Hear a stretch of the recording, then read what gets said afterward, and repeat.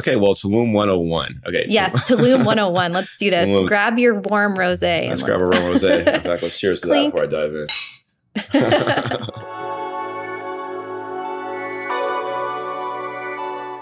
Welcome to Badass Digital Nomads, where we're pushing the boundaries of remote work and travel, all while staying grounded with a little bit of old school philosophy, self-development, and business advice from our guests. Hi, everyone. Kristen from Traveling with Kristen here, and welcome to episode 102 of Badass Digital Nomads podcast. My guest today is Darren Lamison White, one of the very first members of the Badass Digital Nomads Facebook group. Darren joined back in 2018 when I was living in Japan, and so if you're in the group, you've probably seen him posting in there as Darren LW. So Darren and I have become friends over the years, and I wanted to have him on the podcast because last time I saw him was a week before the pandemic. We were having drinks on a rooftop in Miami, as you do, and he was talking about how he had just quit his job to take a job with more flexibility. Little did we both know, however, that he would become fully remote just a week later. So a lot has changed for him from the time he joined the Facebook group through today. Darren is a seasoned world traveler who has been riding out most of the pandemic down in Tulum, Mexico. So I invited him on today to shed some light on how he made this transition from quitting his job to becoming fully location independent and what he's learned since then, as well as doing a deep dive into what the lifestyle is really like down in Tulum and Playa del Carmen, so you can decide if it's a good place for you. We're talking pros and cons, cost of living, internet speed, community, and more. Is Tulum overrated? Let's find out.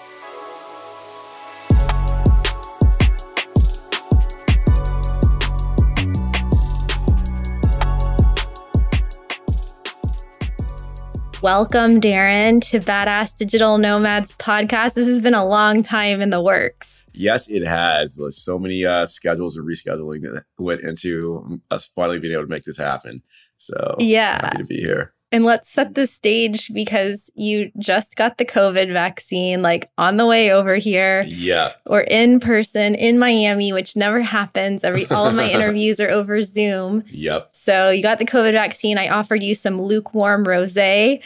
Classy.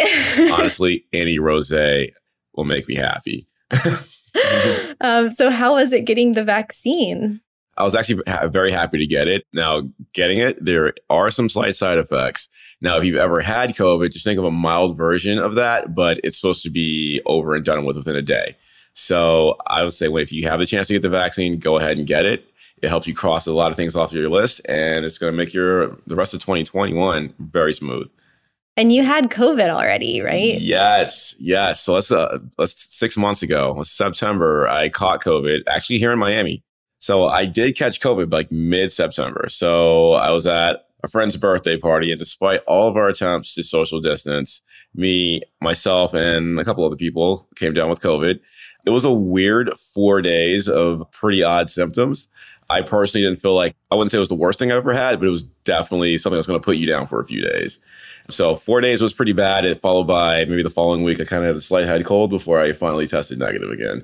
So I was actually happy to have caught it then, because then I had these antibodies, which full circle, 6 months later, I ended up donating blood at a blood drive, and they test to see if you still have the antibodies, and I still had them. So it turns out, even without the vaccine, these antibodies do last for a while.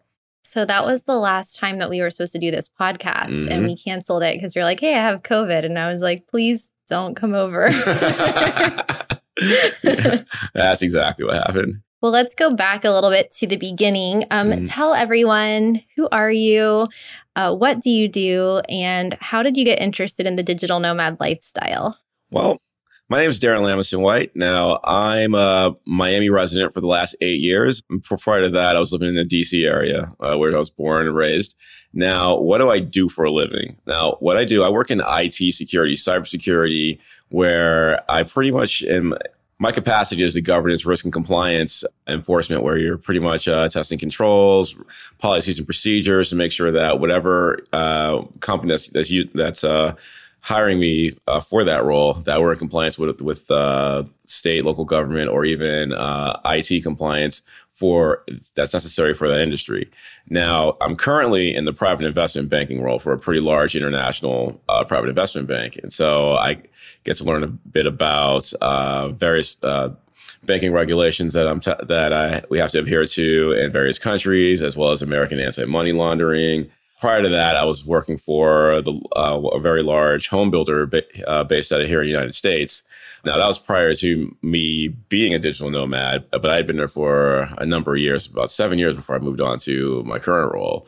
And now, how I really got into the digital nomad, or wanting to become a digital nomad, I always had a passion for travel, seeing other cultures, wanted to go around the world a lot. And the idea of saving up my 2 weeks vacation per year, which for those non-American listeners, that's what's pretty common in America. That's like lucky if you get a full 2 weeks. Yeah, full 2 weeks that you may be too busy to even use. And so I wanted to know, how could I support myself while still traveling more often, or at least have the freedom to do so? And that's when I started, maybe about a number 6-7 years ago, I started hearing the term digital nomad, and I would see a lot of them had YouTube content, mostly about their travels, but sometimes we'll talk about what they did. And it seems like the majority of them would, and similar to you guys felt at your line of work that you pretty much set up to be digital. So you don't have an office you go to. You're working as you're traveling, and any of your coworkers or possibly people you've never met. So I always try to figure out how I could do that. And leveraging my skill set, I've been able to land a role that has been fully remote. I would say thanks to COVID, if there's a silver lining from this whole pandemic. So I almost want to say, am I a digital nomad or am I a COVID nomad? Ooh.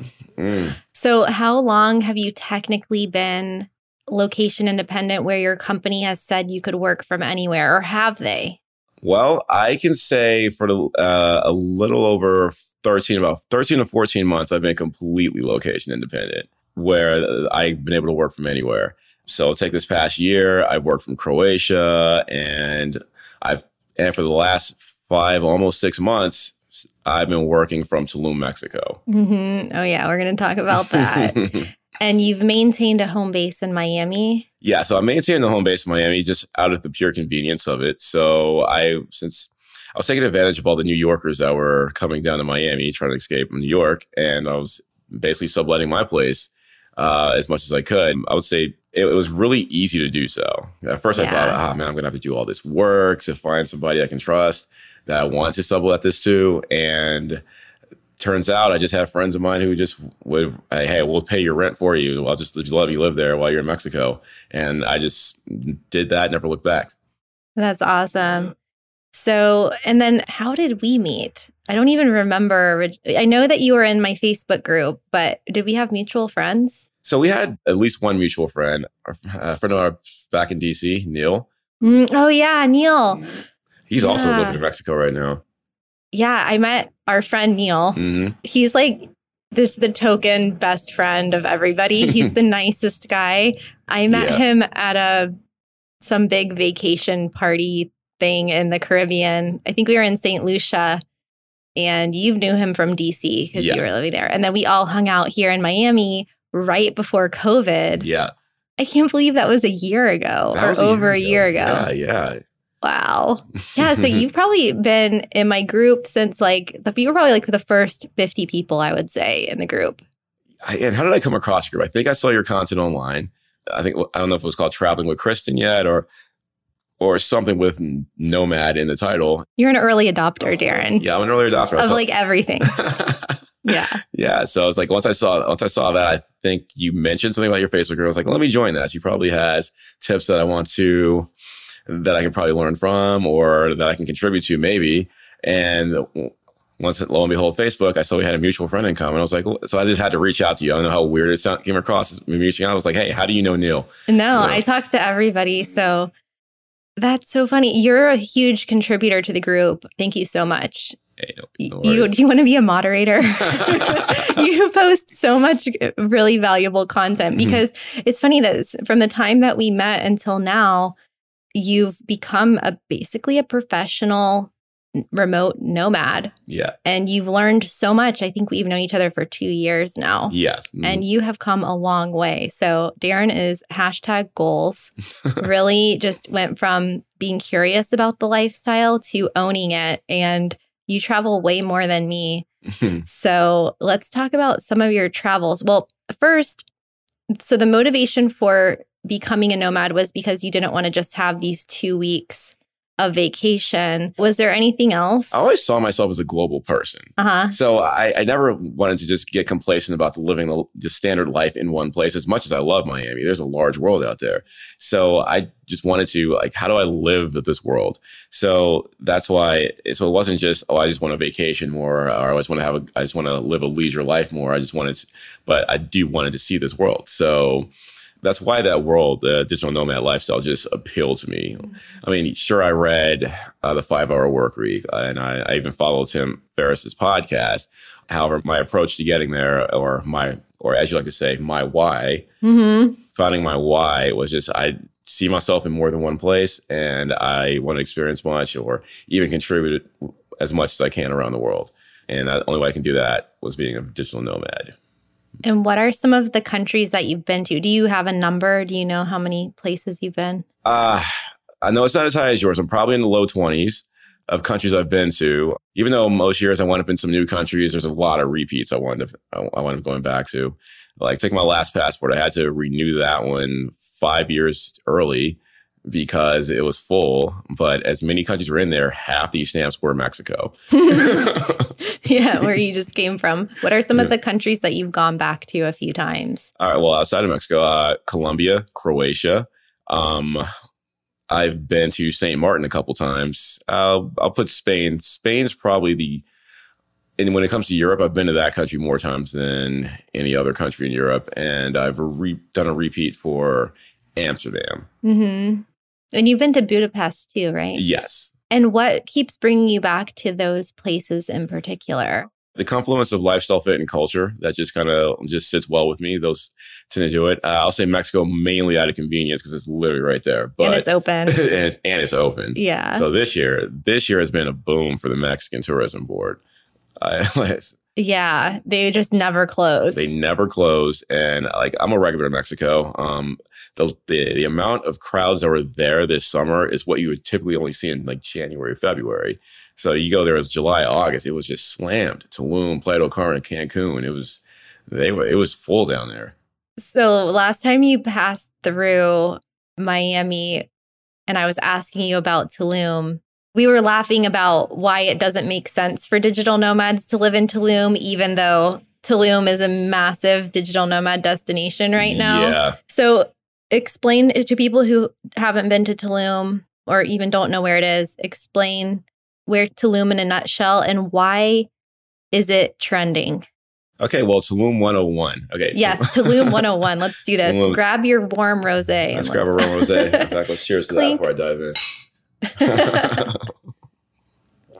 Okay, so Tulum.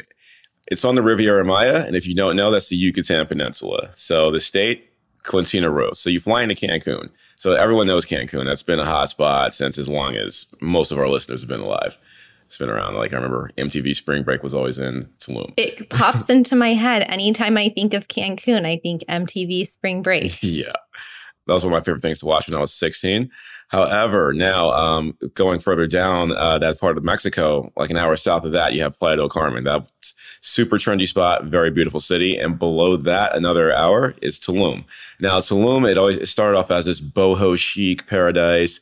When you go there, everyone's dressing like they're kind of going to Coachella or Burning Man. you're wearing a shawl or kimonos with the wide brim hats with the feathers and a poker card poking out of the hat because you got to look Tulum cool.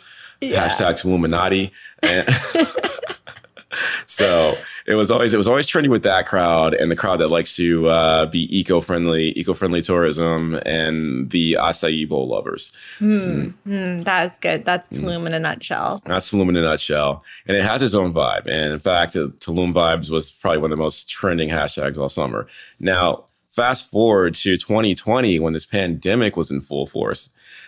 So when every country shut down, Mexico may have shut down for maybe like a month or two, but I think July 1st, they just opened everything back up because so much of it was so tourism dependent. We're talking about the beach towns that you vacation to in Mexico, 80% of the economy is based on the tourism sector. So that's why they had to open back up and they had no PCR test requirements. You just show up to Mexico. And if you're an American, your stamp, the stamp they gives you allows you to be there for 180 days. And it's not like it's a 180-day period. Then that expires and then you have to have any wait time. It's once you're stamped, you have 180 days. And if you had to leave the country for any reason and come right back, it's another 180 days that starts back over. So you can indefinitely play the border run game with Mexico. Yeah, perpetual tourism. Yeah, perpetual tourists. Yeah, and so you wouldn't even have to do the permanent residency if you didn't want to. Maybe if you wanted to own property, which a lot of my friends that I made down there that weren't Mexican, they wanted to go for the permanent residency card that makes renting cars, owning property, or anything beyond your basic tourism related things a lot easier to do. So it's a fun game to play. It's one of the few remaining countries that makes it so easy to do. Yeah. So people ask me a lot about how to stay in these countries for a long time. And perpetual tourism is the way that I have been living my entire adult life. Mm-hmm. So people will be shocked to hear that even people I've interviewed that have other podcasts, my friend Mikkel, who has the Expat Money Show, he was shocked. He's had permanent residency in 3 or 4 countries. He's like, how have you been living in these countries without residency? Because I've always worked for myself, so I've never had a sponsor. And I tried to get residency in Costa Rica in 2007, and I paid thousands of dollars to this residency attorney. I waited a year. I did all this paperwork, and then he just never filed, or he filed and then I didn't know I had an appointment, so I missed it. Mm-hmm. And it was this massive process where I actually had to fly to Miami to get all these documents authenticated. I went to Miami, to Tallahassee, all around the state of Florida to get documents that I tried to get by mail, but they didn't come properly or they didn't come on time. So I literally went in person to the offices to get documents, then get them authenticated, notarized, apostilled. It was this whole ordeal for what? By the end of the year, I had no residency. I had spent a lot of money and time, and I had been living with my passport in Costa Rica since 2005. So I thought if I could do this for 2 years, why not 4 years? Right. And that kept happening. And actually, Mexico, it's way easier to do that because it's 6 months instead of 3 months. Right. So you get 180 days instead of 90 days. And in both Costa Rica and Mexico and in many other countries, you can leave and come back in the same day and get a new passport stamp. And there have always been these doomsdayers saying that they're cracking down on perpetual tourism and they're going to turn you away at the airport. But I don't know anyone that's ever happened to, unless there was some other reason that they weren't getting let into the country because of exactly the reason you said.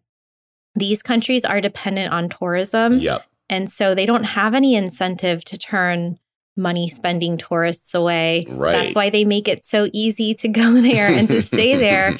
And so now that there's all of these digital nomad visas, that makes things easier too in other countries. But Mexico is one of the few countries that you can be a perpetual tourist for decades or forever if you wanted to, as long as you're willing to leave every 180 days. And leaving could mean going to Colombia and back or something. Yeah, or driving across the border to Belize. Right. Yeah, so you don't always have to fly back to the States if you're concerned about the cost of the flight. And meanwhile, if you want to get residency in Mexico, you have to start the process before you get there, get all the documents and everything. And so if you've never lived in Mexico before and you start with jumping through all of these hoops to get permanent residency there, you might end up spending a lot of time and money doing that and then getting there and realizing that you don't want to live there forever. Right. Or that there's not really many benefits to it. Like, yes, you can get a bank account. Yes, it's easier to start a business and maybe to buy property. Yeah. But if you want to be semi or fully nomadic and you don't see yourself living in Mexico for the rest of your life, you could move to Mexico with your passport, stay there as a tourist. If you need to do your banking, open an account with Wise or Revolut or one of the online banks. Yep. When I used to live in Mexico, those banks didn't exist or those accounts didn't exist. So if I wanted to do any transactions there, I had to go open a bank account. And that is a big headache. You actually can do it with a passport, but there's only certain branches you can open an account at. But these days, you don't even need a local bank account because you can hold a digital account with multiple currencies. Yeah. And TransferWise has been one of the greatest inventions in the last, I don't know, when did that come out? 5 years ago? I think they launched in 2013 or something. Mm-hmm. So definitely in the past decade, that's one of the best. That's been one of the game changers. Yeah. So when I was planning trips where you were splitting the cost on like a boat rental or an Airbnb, and you have people paying that owe you money from different countries, it was easier to get for them to let me pay me in Canadian dollars, Australian dollars, pounds, euros. Yeah, I definitely love it. I'm a huge proponent of TransferWise. I've not gone too heavily in Revolut yet. I definitely see a lot of great use cases for it. So I'm glad it exists. Yeah. So, I mean, this is not an ad for, now they're called Wise. They changed their name to Wise. Okay. Even though, disclaimer, that TransferWise has sponsored some videos on my YouTube channel, I already was hyping them up in this podcast long before that, because I've been using it for so long, because my life used to be moving to a country, Poland, Mexico, Canada, and spending the first couple weeks figuring out how to open a bank account there. And it's really annoying. And then it was a mess, a nightmare when it was time to file for my US tax return and getting all the bank accounts and filing all the right forms and the account balances. So these days it's really convenient. So yeah, long story short, I can't think of many reasons why people would need to concern themselves with getting a permanent residency in Mexico unless you want to live there a really long time and do business there, invest in property, and et cetera, et cetera. So, okay. Tulum. So what are let's talk pros and cons of Tulum. What's the upside of going there? You know, the upside of going to Tulum, you have one of the most scenic beaches in Mexico. You have, for the cost of a 1-1, your 1-1 apartment here in the States or wherever you live, you can get an amazing penthouse or condo in Tulum. It has some of the best, the vibes there are just amazing. That can never be said too many times. The type of tourism that they do attract, the ecotourism, the sustainability, those are some of the pros of Tulum. I will say, I want to touch on a couple of the cons. Wi-Fi can be problematic, so you definitely want to have someone on the ground that can help you make sure that the place you're going to rent has pretty fast Wi-Fi. Some of the neighborhoods that you can live in, they still have above ground wiring, and you kind of are in the jungle still. So let's say a tree falls over onto a power line, it's going to shut out the power for that entire neighborhood. So that could be problematic. There were some co-working spaces that were being set up where their generators are meant to power the Wi-Fi when the power does go out. Now, I'll say the last few months I was there, I got set up in one of the more modern neighborhoods. If you're ever there, it's called Aldea. It's beautiful winding roads with some of the best condominiums in the town, where you have these corner shop cafes. So aside from owning a car, you definitely want to have a nice, cute bicycle to get around town with when you're in that neighborhood. Boho chic all day. And yes, your bike has to have a front basket. Yes, just like the photos on Unsplash. Yeah, it's just like that. So what was your accommodation setup like, and how much was it? So my accommodation, I actually ended up signing a lease through a developer where I was living in a 2-bed, 2-bathroom penthouse with 2 balconies. And on the one of the balcony had a spiral staircase that took me up to my own private terrace that had a jacuzzi in the back, a grill in the front, and a palapa covering it. Amazing. Yeah. So, and I was living there by myself. I had it for the express purposes of friends coming to crash, whether it's friends I made there, friends visiting me from abroad, the States, or wherever. I even had one friend who invited himself down to stay there for 2 weeks. And at first I was like, okay, I don't know what's going on. I don't know if 2 weeks is going to happen. But then it's one of the best roommates I ever had. Every morning, cooking food. Nice. After we're done working, making cocktails, and we're not talking about a beer and a mezcalita. We're talking about like signature premium cocktails here. You know, when I lived in Playa del Carmen in 2013 for a few months, and it is where I perfected my margarita skills and guacamole.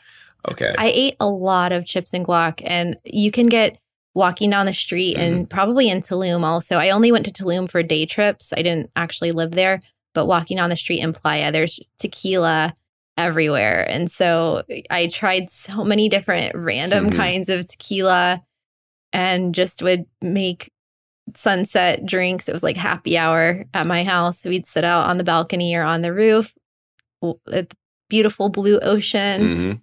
Mixing margaritas and just living that life. So I'm glad to hear it's still the same. Oh, it's still the same. You definitely are living that life when you're down there. Oh, yeah. So what did this apartment run you? Oh, yeah. So the deal I worked out with, I was paying $1,300 a month. That's about, at the time of this recording, 26,000 pesos. So it was a very good deal. I was coming out ahead because it's actually less than what my 1-1 here in Miami. Was that a 6-month lease? I had it for 3 months and I extended it for an extra month at the end. That's amazing because I heard of people going down there for a few weeks or a month and they were just paying so much money. Yeah. So the case of like any vacation destination, high season, you're going to be spending way more money. So I moved down there in September. So come out October, myself, a friend of mine from LA, he had a bunch of friends that are all going to be coming to Tulum. So he kind of worked with this developer to come up with a contract to get us all these really special rates in low season. And so we can be locked into the same rate through the duration of high season. So we're paying like a summertime rate in December, January, where things could go for 3 to 5 times as much easily. That is a ninja strategy that I use all the time. Whenever people ask me that are relocating to other countries, they ask me for the comps, how much rentals are going to be. I'm like, okay, when are you arriving? How long are you staying?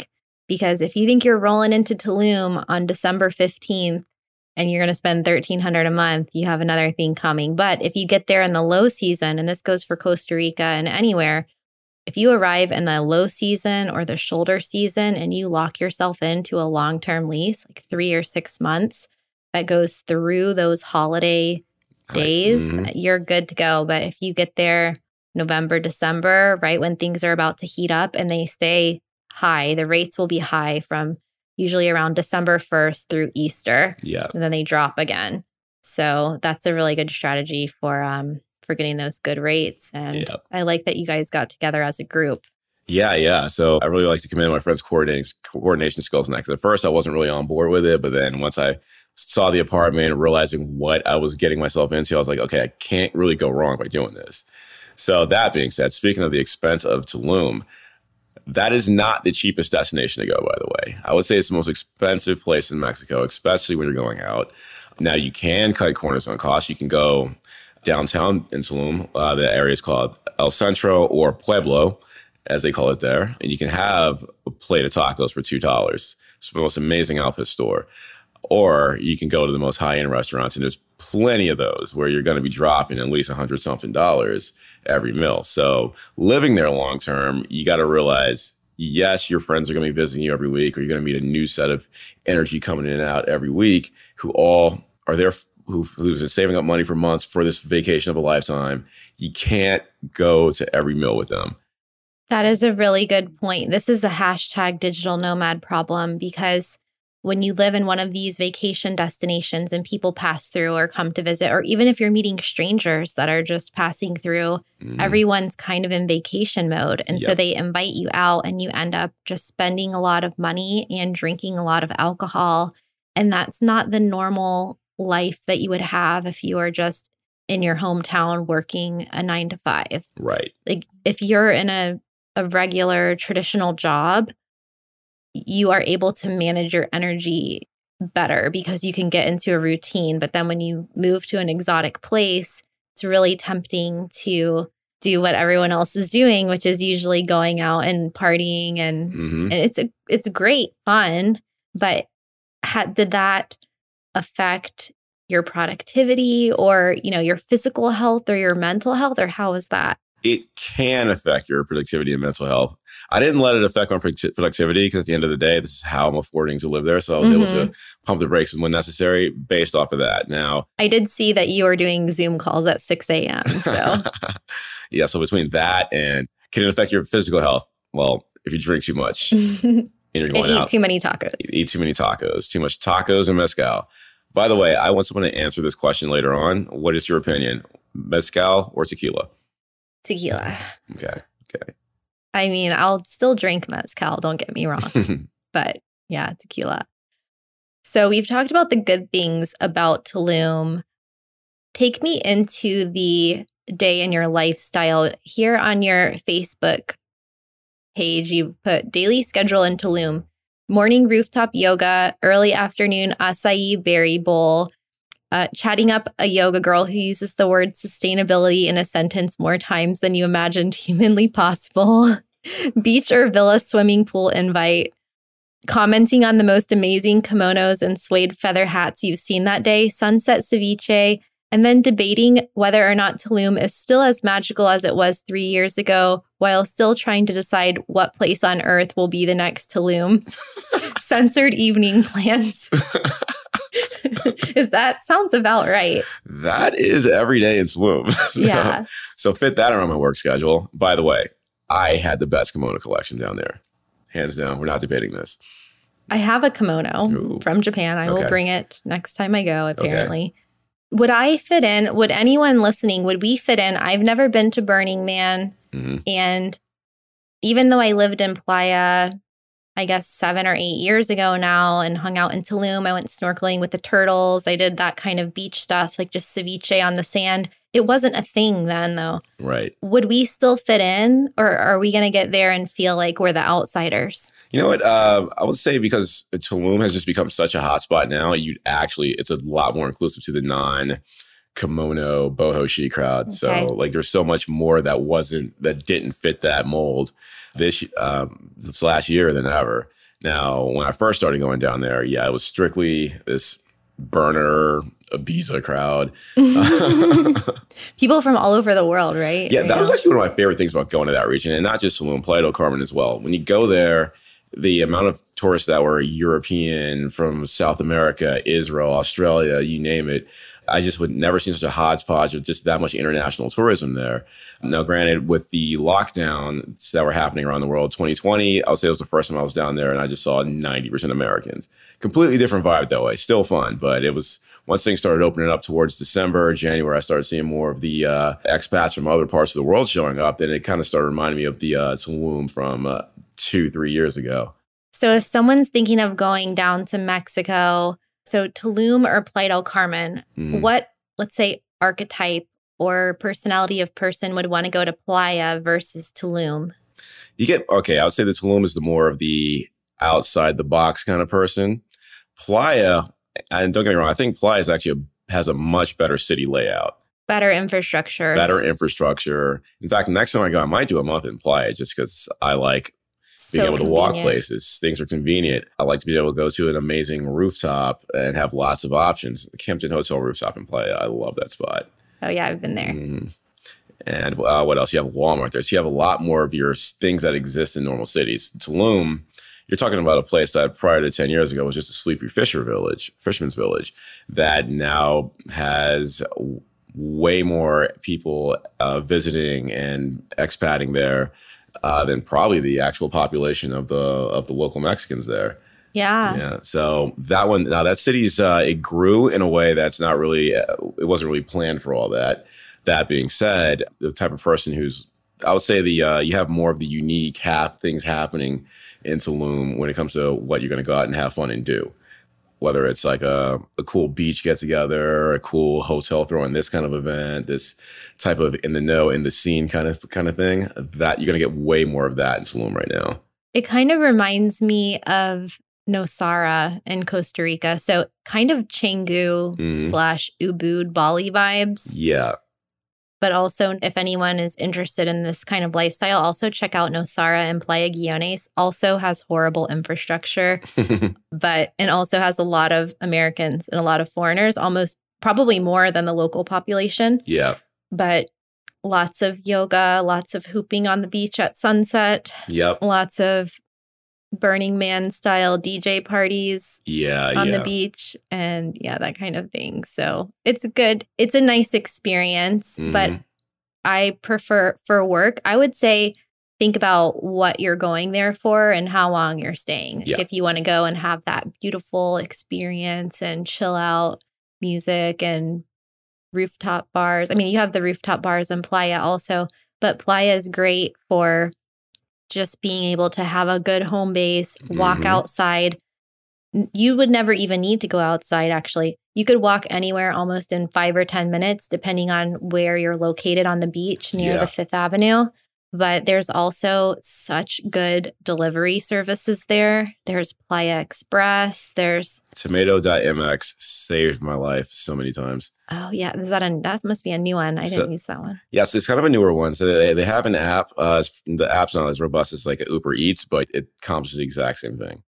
And everything, I mean, maybe not during the pandemic, but maybe also during the pandemic. But I remember everything being open 24/7 pretty much. Yep. Like you have Walmart, you have the massive grocery stores, the clubs, the sports bars. You can get food in the middle of the night. And there were a lot of places that I had been living in the past few years, both in Central America and in Europe and all over, that would just shut down really early. Like in Costa Rica, people eat dinner at 6 p.m. and go to bed kind of early and things are closed, or it's very remote in certain places. So you can't really, I got used to not being able to get stuff, and the sun goes down at 5 or 6. And so it's kind of like everything shuts down. But then in Playa del Carmen, maybe it has something to do with the cruise ports and being close to Cancun and having that highway directly from Cancun airport that just gives that specific area so much infrastructure, and it makes it just a really convenient place for digital nomads and expats to live, because you can there's co-working spaces, there's everything. Yep. Yeah. You cannot discount the convenience that Playa del Carmen offers for the digital nomads.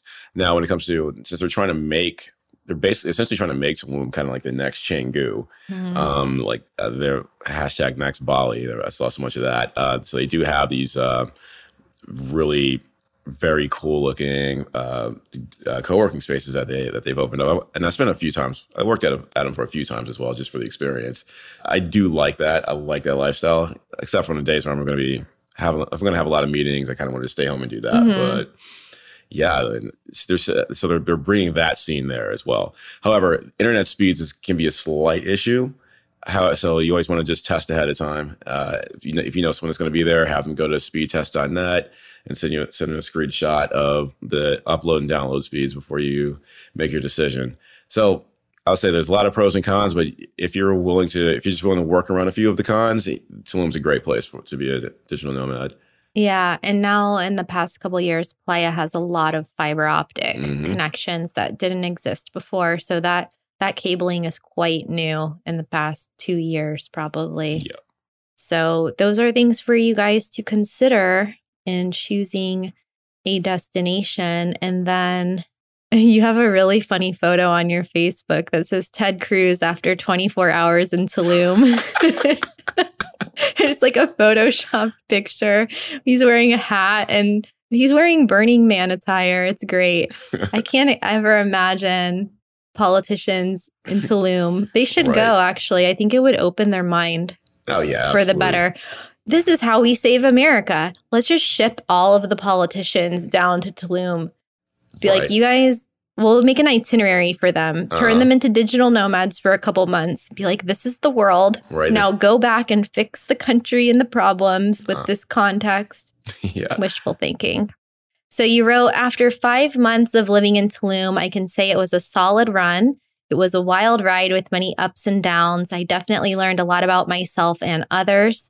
I better understand what amazing things to keep in my life and what to shed that no longer serves me. things, ideas, and people moving forward. And at the end of it, I'm grateful I got to live a brief experience here as a digital nomad, living life on my own terms. I'm finally closing this chapter, #end of an era. Can you expand on some of those feelings that you're having and how you grew so much in 6 months?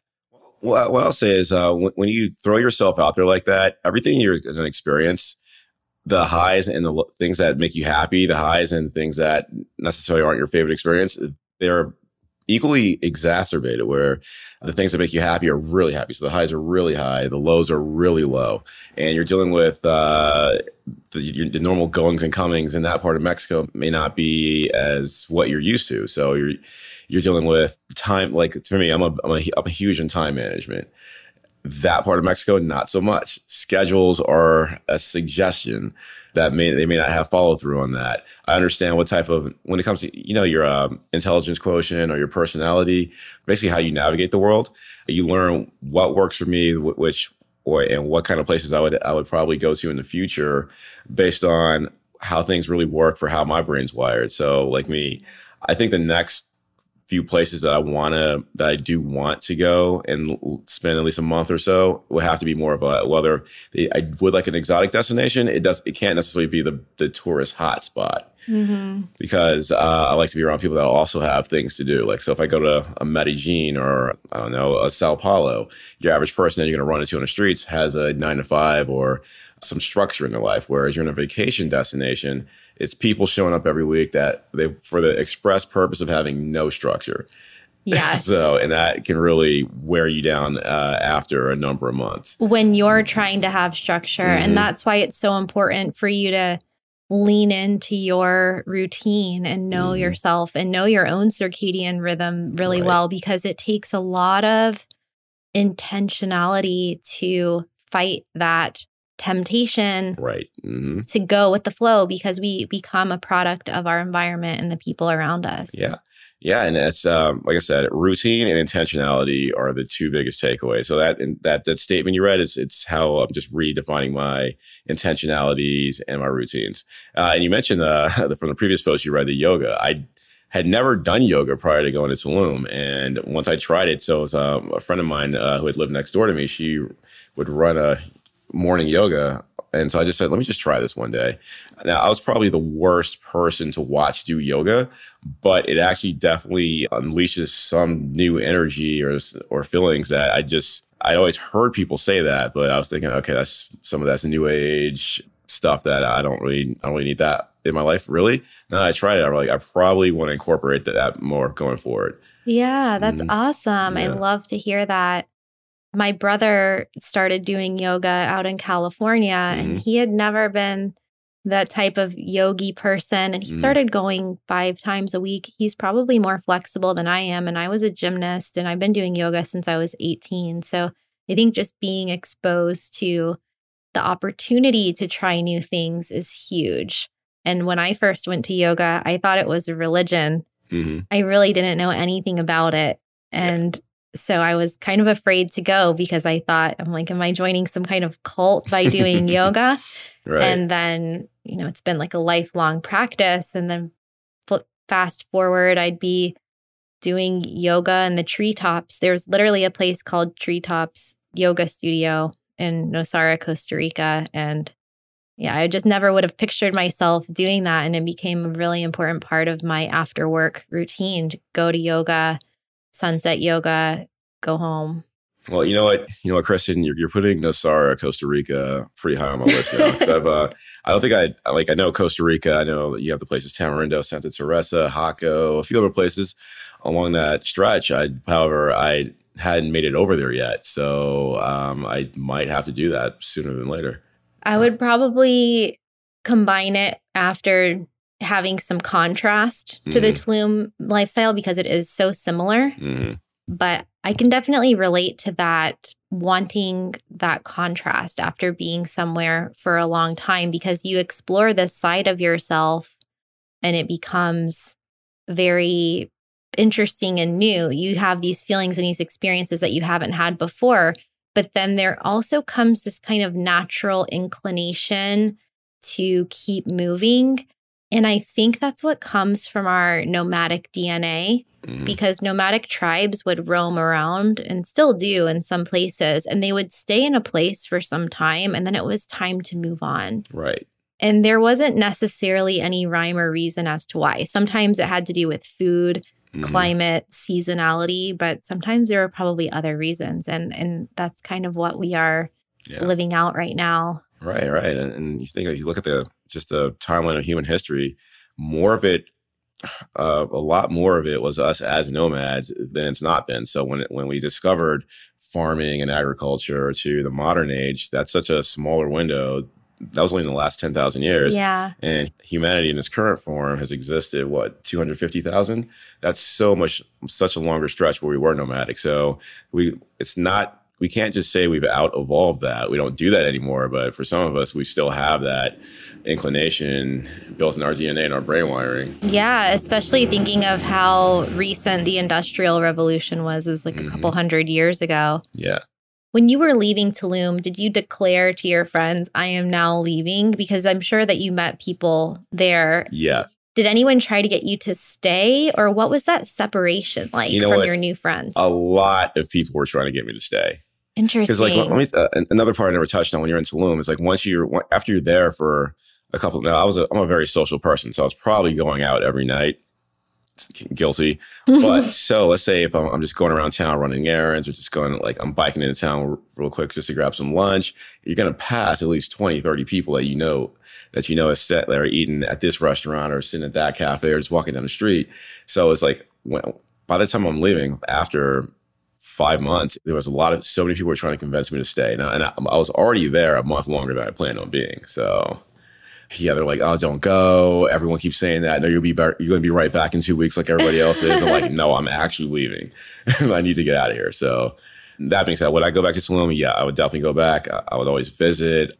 I don't know if I'll do a 6 month stay again, but I definitely would come back for like a few weeks to a month again, just to revisit. I mean, yeah, friends there now.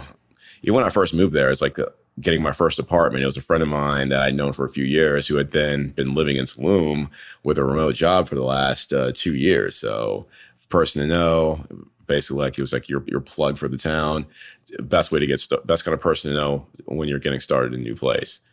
Do you feel like you have met new friends for life that you might see in other countries? Oh, absolutely. Absolutely will. Friends, like the number of friends I met were all travelers. I'm still in, I don't know how many WhatsApp groups I am with all these people. So for a town as small as Tulum, I should not have been in that many WhatsApp groups. I keep getting invites to people's groups in different countries. Yeah. I'm like, I have enough FOMO as it is, and I don't need to be in any more text message groups.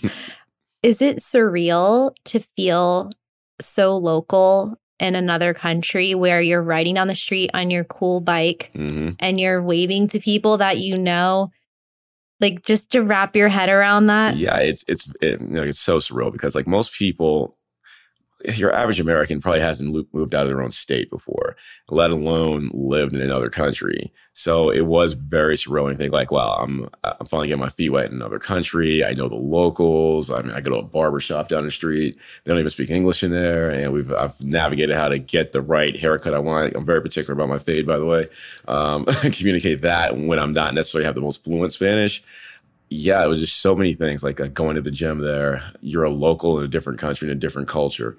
Yeah, surreal's the word that best describes that. And yes, it really was. It just never ceases to amaze me. You just made me think. I have a flashback moment of getting a haircut in Costa Rica at night in Jaco under a street light.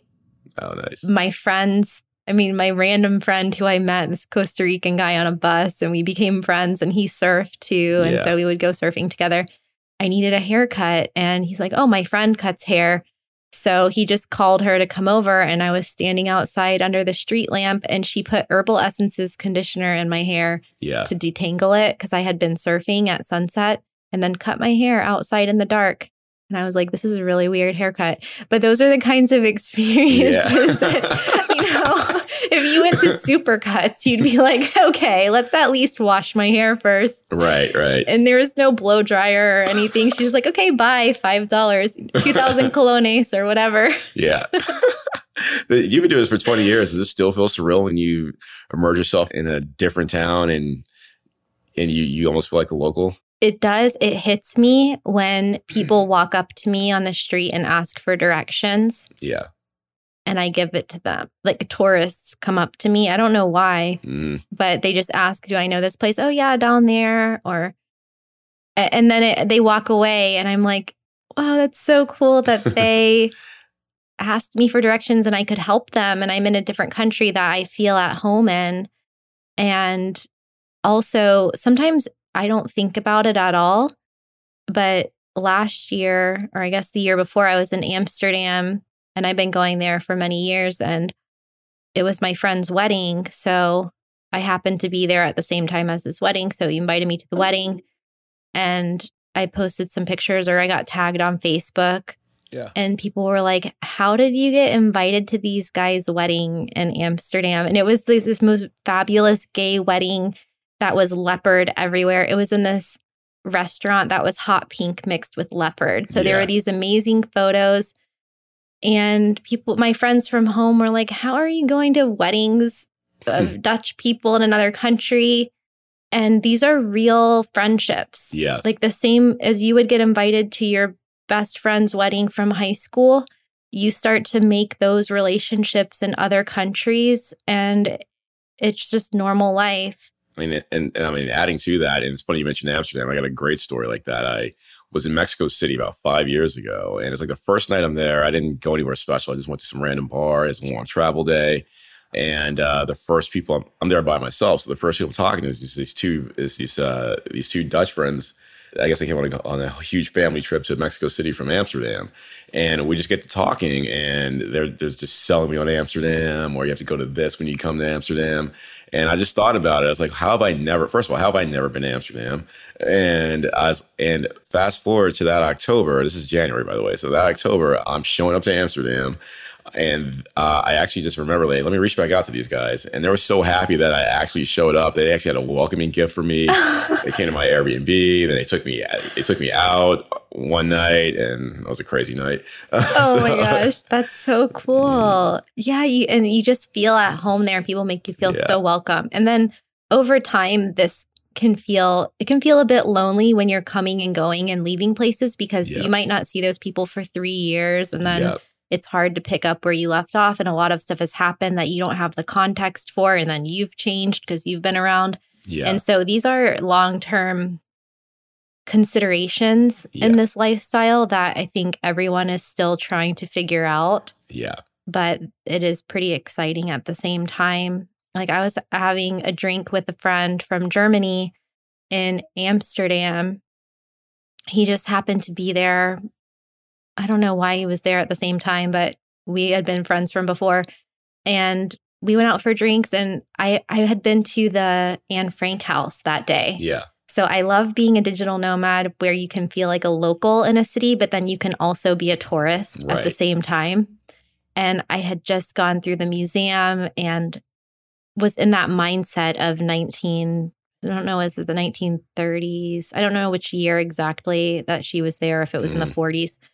But I was in the mindset of World War II in Amsterdam. And there I was sitting with my German friend having drinks at a Middle Eastern restaurant in Amsterdam. And I was like, well, like, what if we were born during that time? We would have never been friends. We wouldn't be sitting here right now in this restaurant. Right. It's like, yeah, Kristen, we wouldn't be friends. I'm like, you could have died in the war. Yep. And I was just going on with this it was very like sentimental in a way. It was just very strange feeling to think that the only reason that I was able to be friends with my German friend, who was at this age that he was, that if we were in a different time in history, that he would be in the war and I would be in the US, and Amsterdam would be under German occupation with the underground resistance going on. And it just boggles my mind. Yeah. But yet here we are. Here we are. And honestly, I feel like for people like you and I, this is the best time to be alive. Mm, Back to your story, if we were born in a different time, we wouldn't be friends. Also, transcontinental travel just wouldn't be so easy. yeah, And then no internet, so we couldn't get our job done online. right. So everyone listening, just think of how much can happen in 2 years. You know, you can go from being curious about the lifestyle and wondering if you could have a remote job to being a local in Tulum, like Darren. So it looks like we can close down in the next few minutes, but I wanted to ask you, what is the number one thing that you have learned in this lifestyle to date that has been the most significant?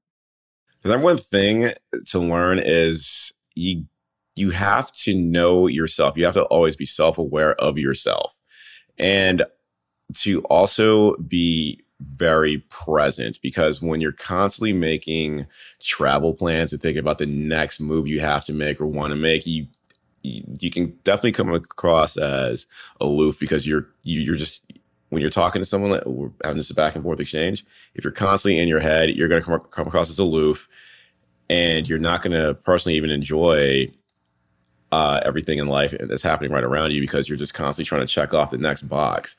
You have to learn it. So being present and being self-aware and understanding yourself are the number one things you have to learn. Very good advice.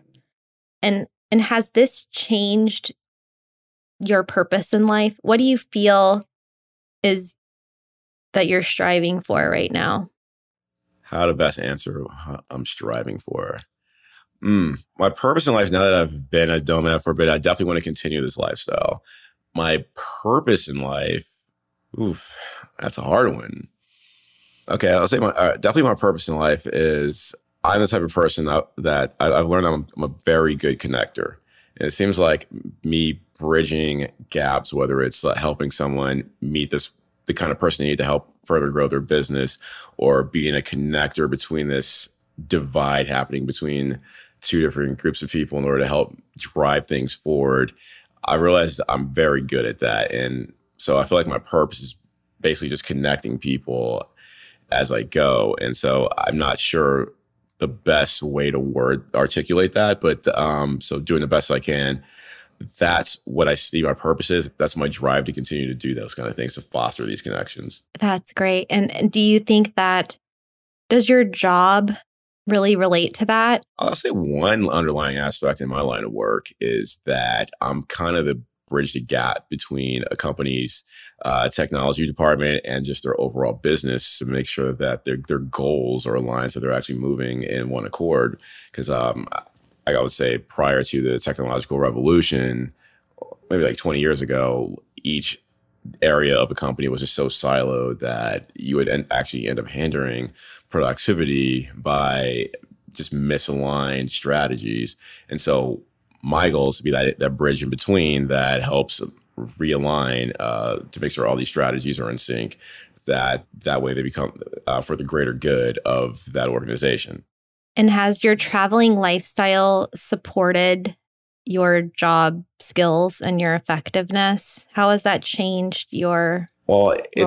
I would say the current company I work for, it's a foreign company. So I'm probably one of the only Americans on the team that's not from South America. So I work for a Brazilian company, and being able to have this cross-cultural communication, even in a professional setting, the fact that I've traveled so much and been exposed to so many things, that's played an invaluable asset that I've been able to leverage in my current role. So yeah, my travel lifestyle has given me that. Have they given you any cross-cultural training, or has it all been just you doing your thing? It's all been me doing my thing. So interesting, because when I studied human resources, there was so much focus on companies training their employees to communicate across cultures.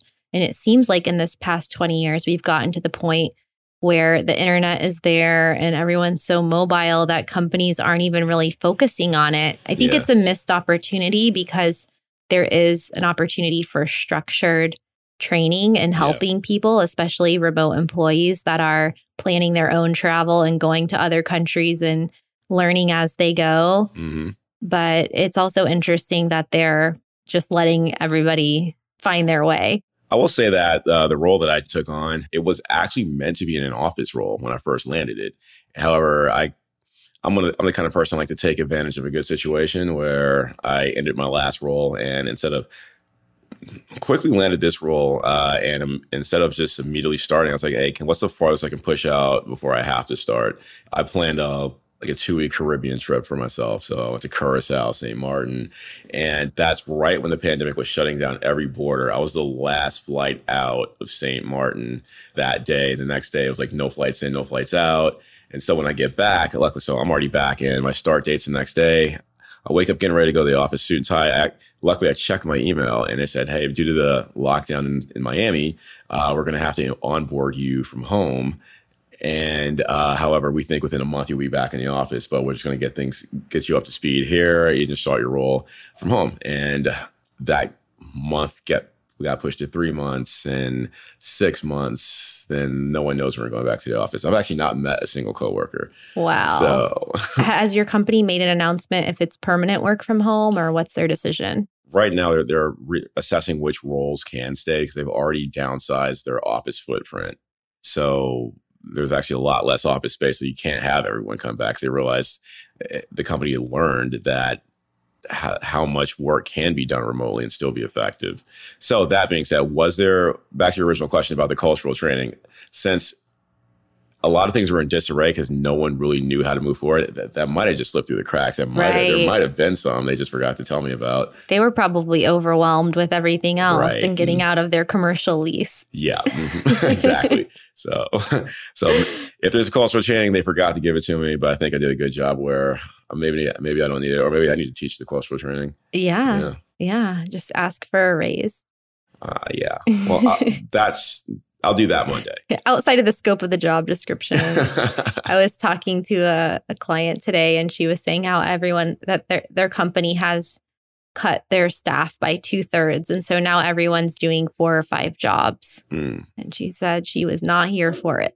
She's ready to change companies. Yeah. So, well, what's next for you? I saw that you were thinking of going to Brazil, but then there was some news about the lockdowns. That's one of the reasons I haven't been traveling. It's too much uncertainty when Miami's wide open. But yeah, what's next? Right. So what's next? So like I said, Brazil was my original plan. I wanted to do like a month in Rio, or maybe even Sao Paulo, Florianopolis, something. Rio, definitely. I wanted to get this. I was imagining that apartment in LeBlanc next to seeing Sugar Mountain in the distance. I was very looking forward to that very much. But their lockdown was rolling back in because they were wide open for quite a while. And so it didn't make any sense anymore. Maybe I'll get down to, when it comes to Latin America, maybe I'll do Costa Rica, but I feel like I already did a beach town. Let me get some contrast and go to a city.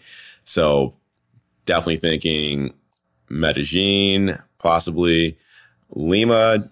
Love Peruvian food. I almost want to go just for that, but I like being in shape too. I don't know if that's a good move. I just want to eat all day. It's pretty healthy though. Yeah, ceviche. Love that. And then Buenos Aires, I could see myself there. I'm not really sure on how locked down they are, but I definitely have some friends who are from there who definitely want to put me in touch with the right people if I do go. Maybe at the end of the year. I have some friends there too. You want to check out Nomad Hub? Yeah. They've got the co-living space there. I want to say it was only $500 a month or something to live there. And you can get connected to all the locals and the expats that way. They do a lot of meetups down there. Mm-hmm. Maybe that's how you found me, through my Buenos Aires videos back in the day. Yeah, maybe that might have been it. Yeah. That's a good foodie destination too. Okay. That's good. I like good food, but I like to go to a place that has a good fitness culture too. So that's what if I just go straight to a foodie destination, I'm not going to look the same in a couple months. That is a real concern. That's a first world problem, it is a consideration because it affects you. If you gain a lot of weight suddenly and you're not feeling your best, it can roll over into your sleep habits, into your work habits. Absolutely. And when I lived in Buenos Aires, I was really struggling to maintain balance because I lived across the street from a WeWork, and it was the end of the year and I had just done Nomad Cruise. So I felt this pressure to catch up with work because I hadn't been working that much. That's right. You did that. That was a Nomad Cruise. I think that was the year it started in Spain and then went to Argentina. We started from Spain and sailed to Brazil. Okay, yeah. And then from Brazil, I flew by myself to Buenos Aires because I had reached my maximum co-living limit at that point. I just wanted to get an apartment by myself and just focus. And I had too much social overload. That was me towards the end of Tulum, actually. Like I was living by myself, but I definitely had social overload. Okay, real quick question. Best neighborhood in Buenos Aires, go.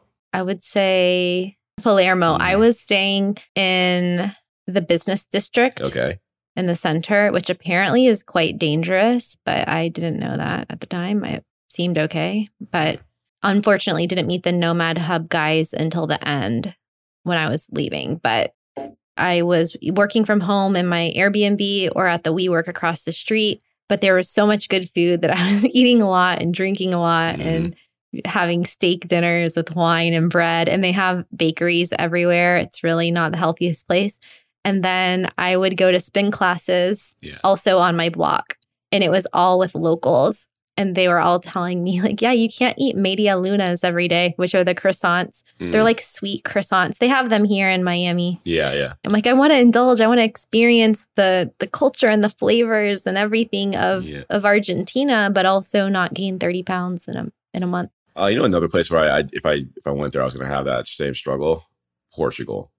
Food there. Oh, Ericeira is supposed to be the next Bali / Tulum in Portugal. Oh, really? So put that on your list, everybody. Ericeira. I actually have, or Ericeira. I have a new video coming out on the best places to live in Portugal. Okay. And so I've been interviewing all of my friends that live in Portugal. So keep an eye out for that. We'll link to that one. And also my Japan video. There's this video where I talk about what it was like to live in Japan and some things that surprised me about living there. I do talk about the food a lot in that video. I don't know if have you seen that one yet? I actually have. In the last few weeks. Okay. What did you think? No, I loved it because I actually haven't been to Japan yet. So I definitely want to get there. And that's a good guide to how I wanted to give you some ideas of how I wanted to approach Japan from a foodie standpoint. Good insights. Okay. Some good insights. Really. Awesome. Didn't mean to put you on the spot. It's okay if you don't like the video too. I hope that you all enjoyed this conversation with Darren. He's such a legend. Thanks for sharing all of your wisdom on Tulum in Mexico. Hey, thanks for listening to me. Your positivity. I think the rosé is cooled off now, so we can go have another glass. And yeah, thanks for being here. Hey, thanks for inviting me. And to all the listeners, have a good night and keep on traveling. Yes. Great closing words. Bye, everyone. See you next week. If one of the reasons you want to travel or live abroad is to meet new people, well, you're definitely not alone. But even if you're not traveling right now, did you know that you can start connecting with other aspiring and experienced digital nomads today? It's true. As you know, you are the average of the 5 people you spend the most time with. And in the Badass Digital Nomads Facebook group, you can connect with 4,000 other like-minded people from around the world who all share the same values of freedom and location independence. Plus, if you want to become part of my inner circle, you can join my Patreon page for $5 per month and get direct access to private message me, submit your questions for my podcast guests, contribute your opinion on new content ideas, and get early access to preview all of my YouTube videos before they're published. You'll also get to attend monthly private Zoom hangouts with myself and other patrons. We just had a 1.5-hour call last night with patrons from around the world, calling in from places like Bali, California, Michigan, and Nebraska. It was so much fun, and you can join us for the next call by becoming a patron today at patreon.com/travelingwithkristen. That's patreon.com/travelingwithkristen.